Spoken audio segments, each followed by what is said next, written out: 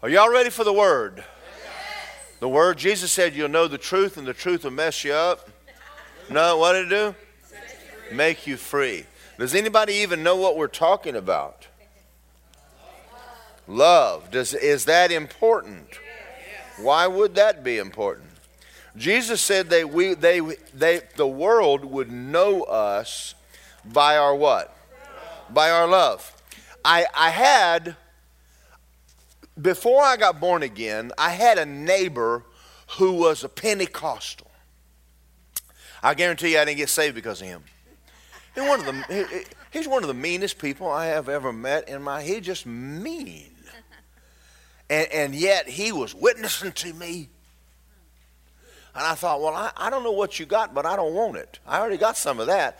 I got more meanness than you, and I don't want your meanness. But you know, it's amazing to me how as a born-again Christian, we tell people about Jesus, but they look at our life and go, well, I don't see anything in there I want. We have to literally work on our love walk and be different than the world. You have to work on it. Now, if faith works by love, and this is the victory that overcomes the world, even our faith, wouldn't it be important that we work on our love walk? Yes, it would be. And, we talked about divorce a while ago and remarriage, and it's amazing how the enemy will come in and try to tear everything up, and sometimes we help him out a little bit. Well, we're going to talk about that today. So 1 Corinthians 13, 4 through 8, we're going to read it again. Love suffers long, and it's kind while it's doing it. It does not envy, does not parade itself, is not puffed up, does not act rudely, does not seek its own, is not provoked. And we're going to talk about that today, is not provoked. Now, I want you to think about this as I read this. When I read my Bible, there are times when I will read a scripture, and it don't make a bit of sense to me. I think, it's not provoked, just don't provoke me. Just don't make, And you haven't studied it enough to think, what in the world does he mean by it's not provoked? Well, I went through a time where I would read my Bible, and we've all done this in order to say we read our Bible. And I would read 1 Corinthians 13, 4 through 8. And honestly, at the end of 2 or 3 months, I still didn't understand anything I read. Have y'all ever done that? You're reading it going, I don't know what I read, but I read it. And some of these words are kind of weird. Not provoked. I mean, we don't talk like that anymore. Don't provoke me. We don't talk like that. So what does it mean, not provoked? It means to have a good temperament or to not have a bad temper. Now, I know some of y'all have no bad temper. You're even keel all the time. You're nice. You're fun to be around. You're never hard to get along with, and I'm in the wrong church. No. Has anybody else in here ever had a little trouble with their temper? Okay. I'm going to read something to you. So I'm in the right place, right? I want to read something to you because I got this book from Mark Hankins, The Greatest Thing in All the World by Henry Drummond. This book was written in the late 1800s, early 1900s, and someone gave it to Mark Hankins. He read it, and it made him so mad he threw it away. It's not easy to read a book on love without it looking at you and going, boy, I got to make something. So this is what Mark said. No one can live like this. And he threw the book in the trash. Well, he went and dug it back out because he realized that definitely wasn't love. But I'm going to attest to you that he made a statement. He said, I read the love scripture every day. And hanging around Mark and Trina, hanging around people like Kenneth and Gloria, hanging around men and women of God, you can see they literally do live it. And so our goal should be us too. Let's you and I get to the place where we live this, especially since we want a better life. And I'm going to read, and I'm not trying to cheapen my sermon by reading a book, but I want you to know that sometimes people will say things a certain way that I can't say what they said the way they said it, and I want the impact to hit you like it did me when I read it. So I'll be brief. A good temper. The next ingredient in the love walk is a remarkable one. Love is not provoked. Nothing could be more striking than to find it here. We're inclined to look upon bad temper as a very harmless weakness. We speak of it as a mere infirmity of our nature, a family failing, a matter of temperament, not something to take very serious account in esteeming a man's character. And yet, right here, in the heart of the analysis of love, it finds a place. The Bible again and again returns to condemn it as one of the most destructive elements in human nature. This particular ill temper is that it is the vice of the virtuous. Now, I'm going to read to you what that means, but let me explain to you what that means. There are people that their character is impeccable. They're good people. When you get around and you say they're definitely Christians, they definitely love God, except for one small element. They have a bad temper. And the Bible calls it the vice of the virtuous. It is the one area that will take a perfect character and trash it out. All right, now let me read this to you. It is often the one blot in an otherwise noble character. You and I both know men that are all but perfect, and women who would be entirely perfect except for easily ruffled, quick-tempered, touchy dispositions. This compatibility of ill temper and high moral character is one of the strangest and saddest problems of ethics. The truth is, there are two great classes of sins. There's the sin of your body and the sin of your disposition. The prodigal son can be taken as a type of the first. The elder brother, he's the second. Society has no doubt whatever as to which of these is the worst. The brand falls without a challenge on the prodigal. But are we right? We have no balance to weigh one another's sins, coarser or finer, or but in mere human words. But faults in the higher nature may be more serious than those of the lower. And to the eye of him who is love, a sin against love may seem 100 times more base. No form of vice, nor worldliness, nor greed of gold, nor drunkenness does more to unchristianize society than an evil temper. For embittering life, breaking up communities, destroying sacred relationships, devastating homes, withering up men and women, for taking the bloom of childhood, in short, for sheer gratuitous misery-producing power, this influence stands alone. Wow. What a powerful thing to say. So he mentioned something in the book about the prodigal son. So do me a favor, let's go to Luke 15, and let's study what did the story of the prodigal really mean. Now let me ask y'all a question. How many of you have ever had a bad temper? Okay, everybody raise their hand but Bob. That's amazing. How many of you just lied? Okay. Okay, Bob, get your hand in the air. All right. I will tell you this, and I've made a statement before to you, that even though I'm the pastor of the church, I pride myself in being moral. I don't lie. I don't cheat. I don't steal. I only cuss occasionally on I-4. You Yankee, get out of here. All right. Go home, you know.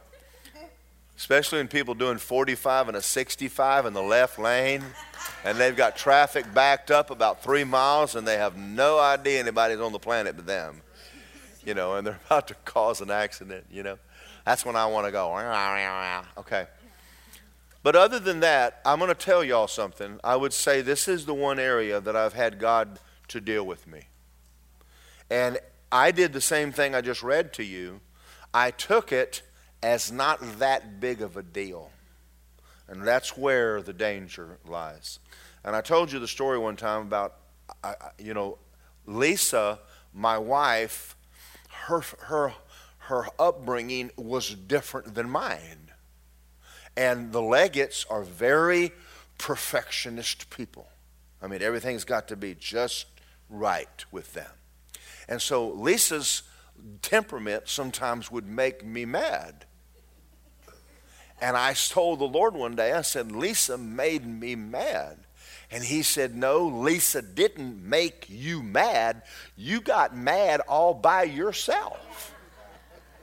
And that's when it started dawning on me, nobody can make you mad. You're getting mad because you chose to get mad. And that was when I stopped and started looking at myself because of this. And just listen as I say this. As long as you can blame someone else for your faults, you will not change. Well, I'm from New York. No, that's not why you act the way you act. I'm Puerto Rican. We're Italian. Are y'all out there? Did you go home? As long as it's not my fault, then you're not ever going to change. And that's where the blame gaming and the blaming in America and the world right now, everybody is mad. And if you don't watch it, you're going to get mad with them. There is nobody ruling your life but you. So we're going to talk about this because this is deadly. And I'm not preaching at you, I'm preaching with you. All of us have got to start working on this issue. Love is not provoked. There are people who may provoke you, but you've got to choice on what you're going to do about it. And we're going to talk about how to do that today. Amen? So, in the story of the prodigal, I want you to look at Luke 15, verse 1. Because we've read the story of the quote-unquote prodigal son for years and never had anybody tell us why Jesus even told the parable. So let's look at the first one. It says, all of the tax collectors and the sinners drew near to him to hear him. And the Pharisees and the scribes complained and said, this man receives sinners, he even eats with them. Now they're making an accusation against Jesus because of the type of people he's running around with. Now let's take this out of Bible and let's bring it to today. He's talking about people with green hair, 100 earrings in their left ear, wears solid black shirts, solid black pants, solid black everything, and they look like something the cat drug in the dog wouldn't eat. Y'all got any friends like that? You got any family? You know people like this. He's talking about sinners, but he's talking way more about sinners. The Pharisees copped an attitude of self-righteousness when he was trying to help them. I have a philosophy, and I would like to say I'm 100% good at it. I'm not, but I'm working on it, and I'm better than I used to be. Anytime I meet somebody, I don't care if they're good, bad, or ugly, I always remind myself, this is a man, Jesus died for this man. Whether he's a good man or a bad man or just ugly, he doesn't need to adjust my attitude. My attitude needs to be that toward this man, period. All right, Jesus is addressing this with the Pharisees. So he tells a parable here, and it starts off, and I'm not going to read it, verse 3. So he spoke a parable to them, saying. Then in verse 8, he told another parable about it. And then in verse 11, he told a third parable dealing with the attitude of the Pharisees. So we're going to read this one in its entirety, because you've got to read it to understand what it was he was attempting to say. Let's go. A man had how many sons? 2, not 1. The younger of them said to his father, Father, give me the portion of goods that falls to me. And he divided to who his livelihood? Them. Say them. Who got, this man owns either a farm, a plantation, or he's a landowner. He's a very wealthy man. When the younger came to him, and in other words, this man, when he dies, the farm and all the wealth will belong to the 2 boys. But one of them came and said, I don't want to wait till you kick the bucket. I want mine now. So it doesn't say that he gave the prodigal his inheritance. It said he gave both of them their inheritance. Now, who owns the farm? They both do. All right, now one of them took his money and he left home. We all know this story. We've heard it on radio and television all of our life. Verse 13, not many days after that, the younger one grabbed his bags, money and goods and his iPad, and he left for a far country. And he wasted all of his possessions with wasteful living. Prodigal means wasteful. He wasted it. And when he had spent all, that means he's out of money, there arose a severe famine in the land, and he began to be in want. And he went and joined himself to a citizen of that country, and he sent him into the fields to feed the swine. And he would gladly have filled his stomach with pods that the swine ate, but no one gave him anything. How, when he came to himself, he said, how many of my father's hired servants have bread enough to eat, to spare, and I'm perishing with hunger? I'm going to arise, I'm going to go to my father, and I'm going to say, Father, I've sinned against heaven and before you, and I'm no longer worthy to be called your son. Make me like a hired servant. He arose and came to his father, but when he was still a far way off, the father saw him and had compassion. The word compassion is the same Greek word mercy. He ran and fell on his neck and he kissed him. And the son said, Father, I have sinned against heaven and in your sight. I'm no longer to be worthy to be called your son. And he goes into this big spiel trying to apologize, and the father pays him absolutely no attention. And the father said to the servants, you bring the best robe and put it on him. Put a ring on his hands and sandals on his feet, and bring the fatted calf and kill it. Let's eat and be merry. This my son was dead and alive again. He was lost and found, and they began to be merry. Do you see the heart of God? Yeah. What he's talking about here is that God the Father, Jesus is explaining to the Pharisees that God the Father is a God of mercy. He's a God of compassion.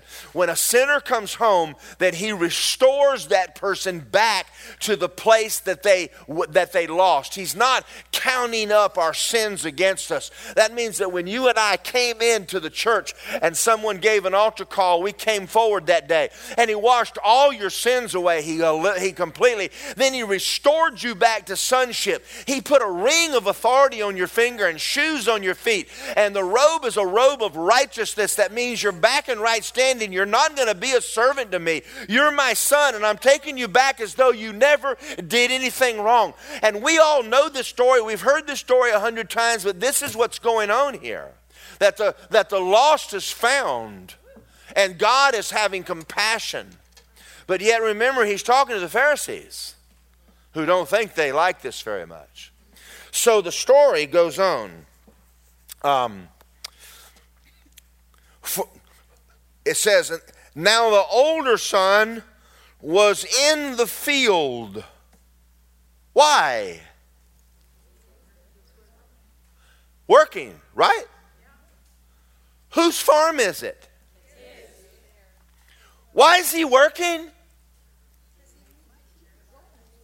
No.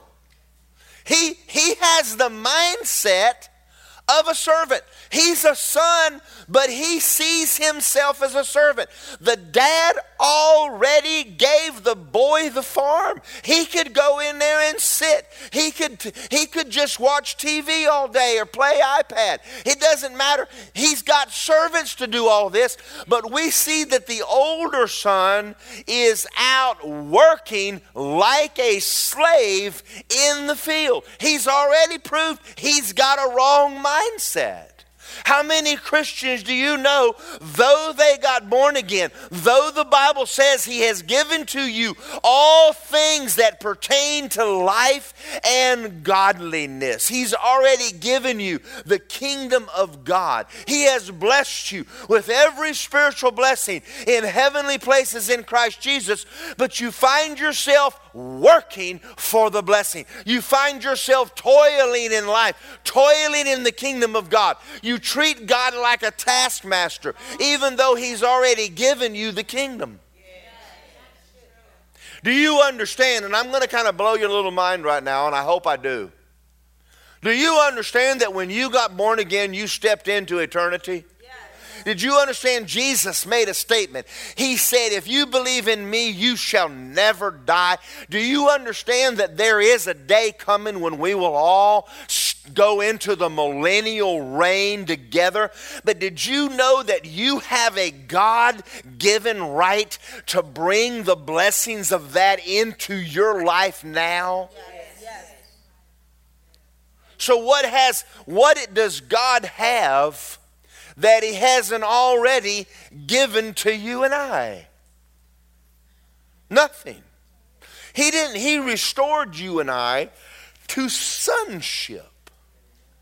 Let me quote a couple of scriptures here. I want you to look at this. I just want you to see a couple of them. Matter of fact, just hold your place there. Let me read these to you, because I want the impact to hit you real good. I want you to get it and go, ooh. Ephesians 1:3, blessed be the God and the Father of the Lord Jesus Christ, who hath past tense, present tense, or future? It's past. He has blessed us with every spiritual blessing in heavenly places in Christ. When? When? Now. What do you have now? Everything. The farm's yours. The kingdom's yours. Not going to be someday. Thy kingdom come, thy will be done on earth, just like it is in heaven. You have a right to go into the throne room of God already. You have a God-given, blood-given right to walk into the throne room and get anything you want, even if it's impossible. Do you even believe that? All right. Let's read another one. Galatians 3:29. And if you are Christ's seed, if you are Christ, you're Abraham's seed and an heir according to the promise. When does this heirship begin? It already began. When did you become heir? When you made Jesus the Lord of your life. Do you understand the problem with the older son? Now, let me make a statement to y'all. We have a vast majority of Christians on the earth today that have no idea what I just said. They are in defeat, trying to talk God into a blessing. I even had a man come to me the other day and said, oh, you're one of those name it, claim it, blab it, grab it preachers. I said, yes, I am. I said, all intelligent people are. It's not my fault that you can't read. I mean, folks, think about this for a minute. If somebody looks at you and says you're already a joint heir with the Lord Jesus Christ, that's not coming. See, you'll never die. Now, you may fall over. And I'm going to tell you what death looks like for a Christian. You just get up one day and you're in the bed and you turn around and you get out of bed and you look around and you go, who's in my bed? Whoever it is, they're kind of overweight. Oh my God, it's me. And you look over there and there's an angel and he's going, come on. And you're going, where are we going? You're going home. And I'm going, oh. And you walk away. That's death. That's all it is. You have eternal life. You have eternal life. You're not going to when you die. You have it now. Okay. Colossians 1:12. Giving thanks to the Father who has qualified us to be a partaker of the inheritance of the saints in light, and hath delivered us from the power of darkness, and hath placed us in the kingdom of the Son of his love, in whom we have redemption through his blood, the forgiveness of sins. All right, now let's come back over here and look at this prodigal boy. And the older son was in the field, and he came and drew near the house, and he heard music and dancing. And he called one of the servants and says, "What does it mean?" And he said, "Your brother's come and has received him safe and sound. Your father killed the fatted calf." And he was angry, and he wouldn't go in. What's he doing? He's pouting. He's sulking. He's a pouty baby. I want you to listen to what he says. His father comes and pleads with him. "Come on in, your brother was dead." And he said, "You never even, I've been serving you." "Well, wait a minute. Why are you serving me?" I got to read it. Because you got to get this. He said, "Lo, I've served you all these years." Why? What's he doing, Mabel? He's in the field, serving. It's his farm. He's already got all the money. We read that. So what is he serving? He's working. He's working. My God, I've been coming to this church for 25 years. I've been in every service and I don't miss. I put my tithes in this church. And then somebody comes walking in here with green hair. And the next thing you know, God heals their body. And here I am, an usher in the church. I'm faithful to God. I've been serving the Lord all of my life. And I can't even hardly get God to answer my prayers. I've been walking around with this bursitis for 10 years. And then this kid comes walking in with green hair and earrings in his left ear, and earrings in his right ear, earrings in his nose, and God knows where else. And God saves him and heals him and fills him with the Holy Ghost. And here I'm sitting over here in this church, and God treats me like a stepson. I can't believe God to do that to me. You know, the hardest people on the planet to deal with are Christians. Yes. The most difficult people in the world, the most unhappy people in the world are Christians who go to church. I'd almost rather y'all backslide just 1 week and then repent so you can find out you ain't all that.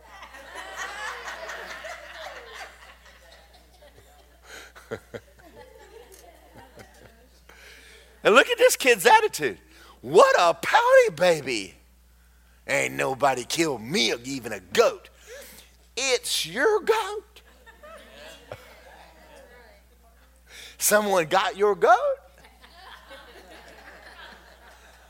All right.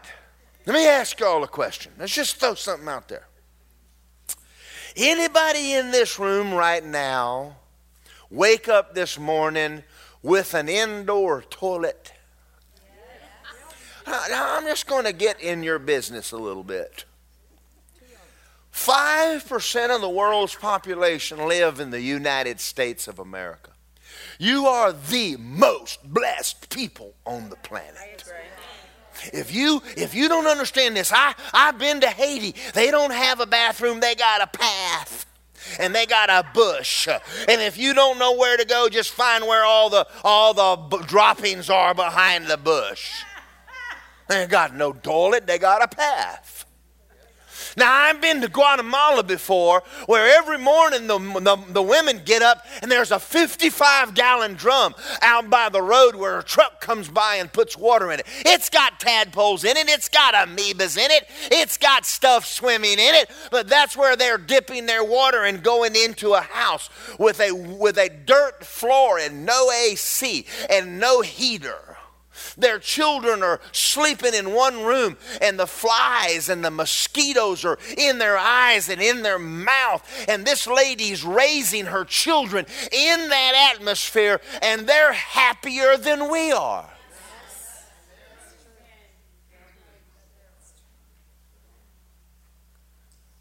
I was in Africa one time, and it was something that shocked me was the lack of cars on the road.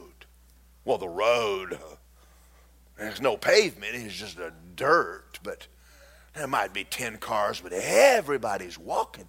And so Pastor Opicho came here, and we're riding down the road, and he says, where is everybody?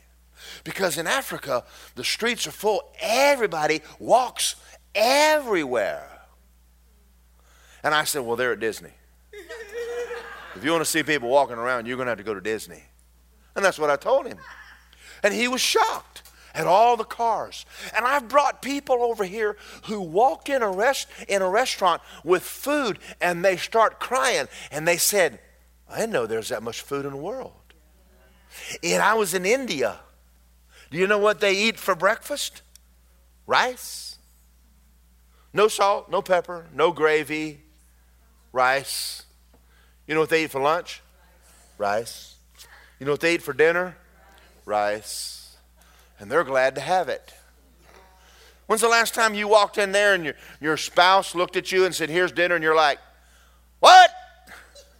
We had this last month.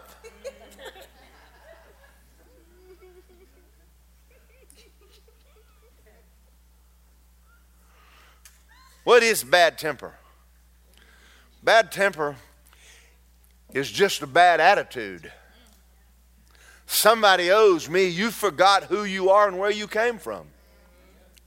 We ought to be the happiest people on earth.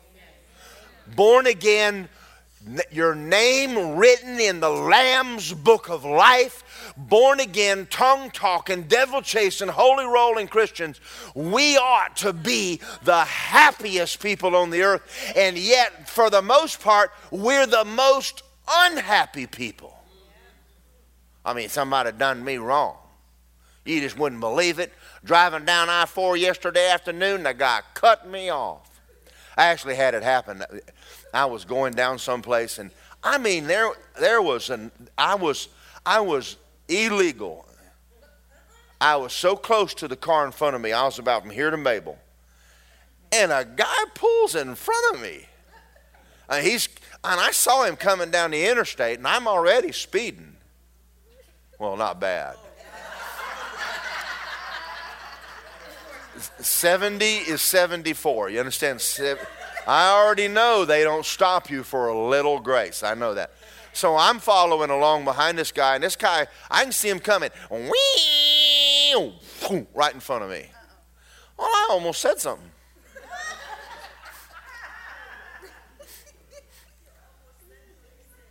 When I thought to myself, I know why people have road rage. Hey, you numb nut, what are you doing? You trying to kill everybody on the road? And so I backed away to give them some space. He didn't get anywhere any quicker. Anyway, that's enough of that. But you know, I was working on this sermon, or other than that, I'd have said something.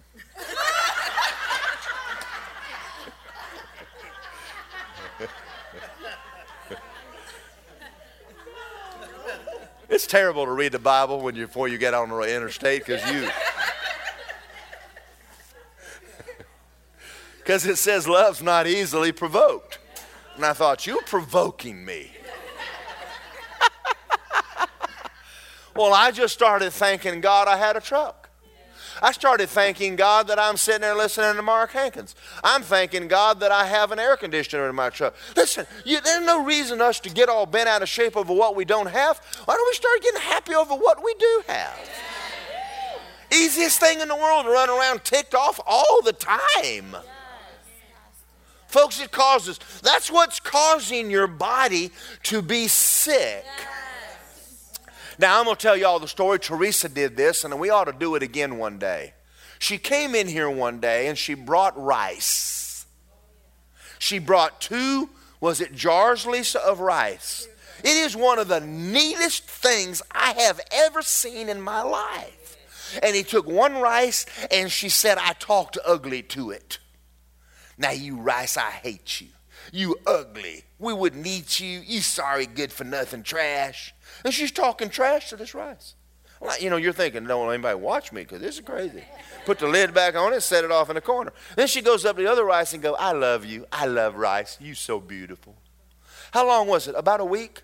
The rice you talked ugly to is black. Just a few days. In a few days, it turned black. It is withering and dying right in front of your eyes. But the other white rice was fluffy and white and beautiful. What do you think's happening around you when you're walking around ticked all the time?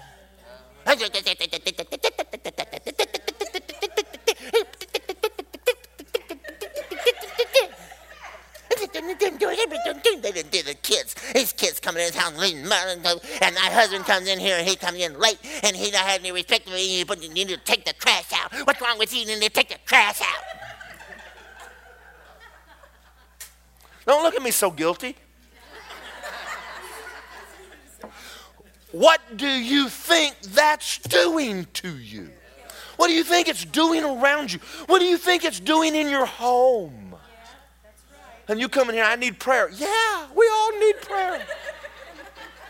We need prayer for this more than we do need prayer for. If you'd fix this, you wouldn't have the other problems.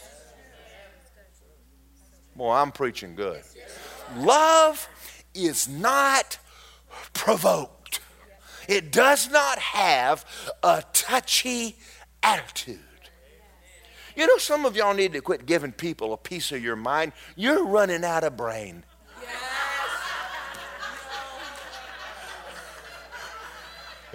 Go to Acts 16.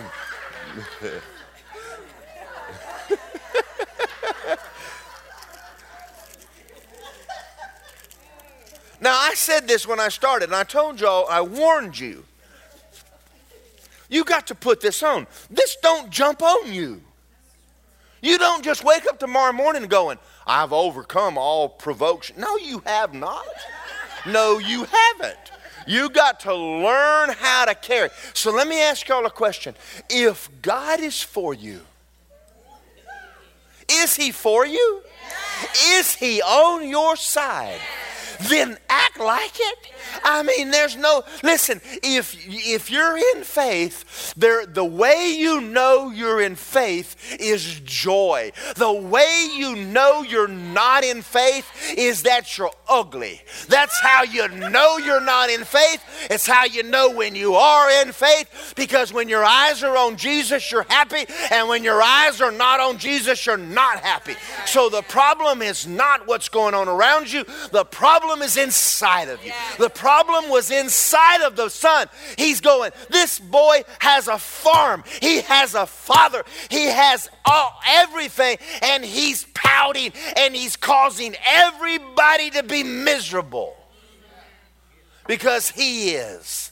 The world is miserable right now. You get on Facebook, everybody's mad. I'm not going to get mad with you. I have a scripture that says, rejoice that your name is written in the Lamb's book of life. My name is written down. There's a book in heaven. Got my name written, Darrell Morgan, right there. Hallelujah. It don't matter what happens. If God, he's got my name. He gave me his spirit. He gave me his life. And you know what? I think I'm going to get happy about that. Why are you so happy? Hallelujah. You knew where I was going when I die. Hallelujah. All right, now let's go. We got one more scripture. Go to Acts chapter 16. We just got one more thing we got to talk about today before we turn you loose. Is this okay? Do y'all understand how this could actually help you? Yeah. I don't know whether I told the story this time or not, but when Lisa and I first got married, she had problems with me.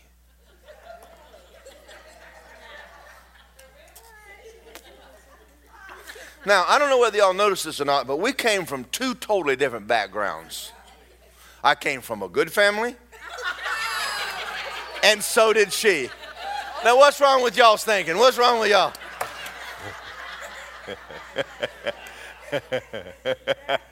No, I was a little more country than Lisa, and she's a little more city. But you know, Leggett's don't cook the way we cook. Leggett's, their cornbread is as skinny as a postage stamp. You don't cut it in half because there ain't no half to cut. I mean, it is the top and the bottom is one piece of cornbread. There is nothing in the middle of the cornbread. And I got it out and I flipped it over and I asked, "What is this?" And she told me it's cornbread. Well, I've actually gotten to where I like it, but in the Morgan home, we have yellow in between our cornbread. And you can cut it and put butter in there, and it's hot and it's good. So you understand, we didn't do cornbread the same. The Leggett cornbread don't look like Morgan cornbread. But I found out the Morgan cornbread will make you fat, and the Leggett cornbread won't.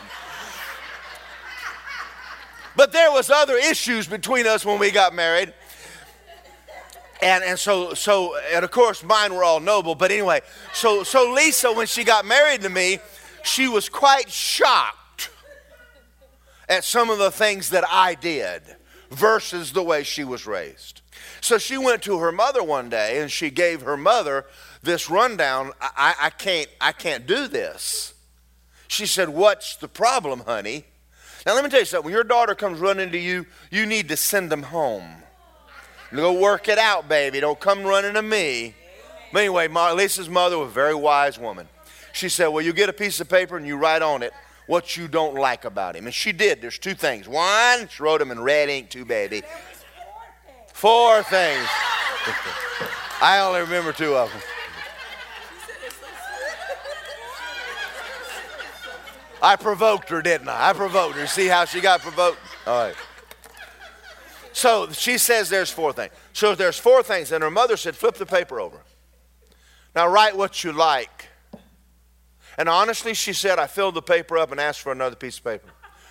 There was more good in me than wrong. And then her mother kindly told her, "Hush and go home. You have a good man." And that was wise. That's wise. You can spend your life focusing on the 4 items, or you can focus on the 12 that were good, or the 20. I think it was 30 or 40 or 50. There was 26 lines. But that is true, isn't it? And I'm going to tell you something right now. There are times when you do need to count your blessing, what you have. I told Tiffany, I'm going to write her husband a letter. I'm going to say, "You have a good woman. You better bless this woman." Anybody to make a fish, she can make a tilapia taste like a bass, man. She can make it taste like grouper. That woman can cook. And man, you have a woman that cooks, you need to kiss her and buy her diamonds. You need to treat her good. Listen, and a woman who cleans the house. Thank God for what they do right. Amen. But we spend too much time on stuff that doesn't matter anyway. Joyce Myers made a statement one time. She said, "My husband never buys me an anniversary present." I thought, that wouldn't work in my house. But she said, "But he's such a good man." And I learned something. I went, wow, she has a good attitude. Buy your own self an anniversary present. Never mind. Some of the women are going, yeah. All right. Let's look at this right here. Let's have a little bit more fun before I turn you loose. Paul and Silas are out preaching. In verse 8 it says, when they'd gone through Pygyria in the region of Galatia, they were forbidden by the Holy Ghost to preach the word of God. And they went to Mysia and tried to go to Bithynia, and the Holy Ghost wouldn't permit them. So they passed Mysia and came down to Troas, and a vision appeared to Paul in the night, and a man of Macedonia pled with him and said, come to Macedonia and help us. And after they saw the vision, immediately they sought to go, concluding the Lord called them to go there. So Paul has had what? A dream or a vision? Okay. Now, so they get on a ship, they take off down there. In verse 16, it happened that as they went to prayer, they met a demon-possessed girl who had a spirit of divination, brought her masters much gain by fortune. They followed him around, and Paul cast the devil out of her. Okay, verse 22, the multitude rose up together against Paul and Silas. The magistrates tore off their clothes, commanding them to be beaten with rods, and they had laid many stripes on them. And they threw them in prison, commanding the jailer to keep them securely. Having received such a charge, he put them in the inner prison and fastened their feet with stocks. Now, it's midnight. Silas looks at Paul and says, Paul, let me ask you a question. You have a vision from God, or was that pizza? Because I have a complaint. Now, the last time I went with you on a trip, we got shipwrecked and ended up on an island where you got bit by a snake. The one before that, we went in a city and they ran us off. And then the one before that, they actually stoned you to death. He said, I don't know whether you noticed this or not, but I'm not sure you're hearing from God, because you're just the most unlucky human being I've ever met. And then I don't know why I'm even running around with you. If we get out of this mess, I'm not sure they're going to kill us. But if we get out of it, I'm going to go back to Jerusalem and get my job back, because I've never been around anybody that has so much trouble in my life as you. Well, y'all looking at me like that. Is that what it says? No. You know, that's not what it said. That's what you said. Do you ever notice that no matter what happens, that we can find something wrong? Now, how do you know when you're in faith? Is there a God? Is he taking care of you? Let's read it rightly. At midnight, in the midnight hour, Paul and Silas were praying and singing hymns to God. I'm going to tell you how you know. When there's joy on your face, you're in fellowship with God. Circumstances are not creating what you're doing. Your bad attitude is your bad attitude. The circumstances are not creating it. When you push a tube of toothpaste, toothpaste comes out. When you push an angry person, anger comes out. It isn't the push, it's what's in there. And they pushed Paul and he sang. That's good preaching, Pastor. What's in him? What's in his heart in abundance? The love of God is shed abroad in his heart by God the Holy Ghost. He's so full of God, you push him, and all you're getting is a song. They nailed Jesus to the cross, and while he was up there, he took his feet and he shoved against the nails and turned around and started witnessing to the men on the cross with him. He was more concerned about the soul of the man dying next to him than what just happened to him. Then he starts talking to John about taking care of my mom. What's in Jesus? That's what came out of him. Love's not provoked. It's not easily provoked. I'm almost done. How many of y'all think that maybe we might want to work on our love walk just a little tiny bit? Tiffany's got both hands in the air and her earrings are jumping. Amen. Hallelujah. And Shantae's going, amen. Preach it to my mom. Preach it to my mom. This is not something easy to do. We've been raised in an atmosphere where everybody feels like they've got to say something. Man, you just to say something to somebody, always on something, always complaining. And God hates complaining. Children of Israel came out of Egypt, and all they did, it said, was complain. You brought us out of Egypt, and you brought us through the Red Sea. You brought us out here in this desert, ate these stupid crackers, hate these crackers. Then at night, we lay it in the sand, hate the sand. Then we got the snakes out here, and we hate the snakes. And then you brought us a manna, and we don't let us eat it on the Sunday, and you make us sit in our tents on Sunday. We hate that too. We hate everything about what you did. We're going back to Egypt. At least we got to eat leeks, and what we was in bondage, but at least we got to eat onions. You imagine God sitting up in heaven going, shut up. I think he's looking down on us and going, shut up. Just shut up. Anybody here ready to get happy about something right now? Count it all joy. Now you woke up this morning and you sat on a toilet. Hallelujah. And you slept in a bed last night with a pillow on it. Hallelujah. And then you had a paddle fan over your head keeping you cool. Hallelujah. And then you got up this morning and went and opened up a refrigerator with food in it that wasn't eaten by one. Hallelujah. And you got up and you had some eggs and you had some bacon and you probably, if you had oatmeal, if you want to have it. But anyway, you had some oatmeal with some raisins. And then you had a pot of coffee. Then you got up and you got in a car and you turned on the air conditioner. And if it was raining outside and you didn't get wet and you drove here and you walked in and the church is good and the pastor is handsome.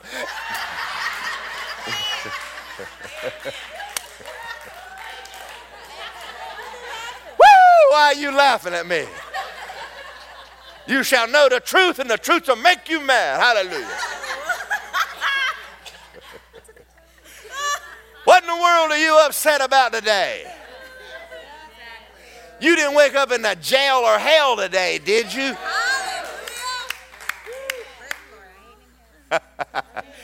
You can find something to be happy about, can't you? Yeah, we all can. We all can. And I'm going to tell you something. For your health, I went to the doctor once, and I paid him $500 to tell me this. I told him I want my money back. I read that in the Bible. Dr. Don Colbert looked at me one time and he said, "You have been angry, hadn't you?" I said, "Yes." He said, "Here's your prescription. I want you to go home and get some Red Skelton tapes." I got to help. Catherine, I just lost half the crowd. Do you know who Red Skelton is? Oh, yeah. Do you know who Red Skelton is? All right, okay. I know you know who Red. I know y'all don't have a clue what I'm talking about, Red Skelton. He said, "I want you to go home and get some videos where that make you laugh. You need to get happy." I went. And then he handed me the bill, and I went, "I paid you $500 to tell me to get happy. You made me mad."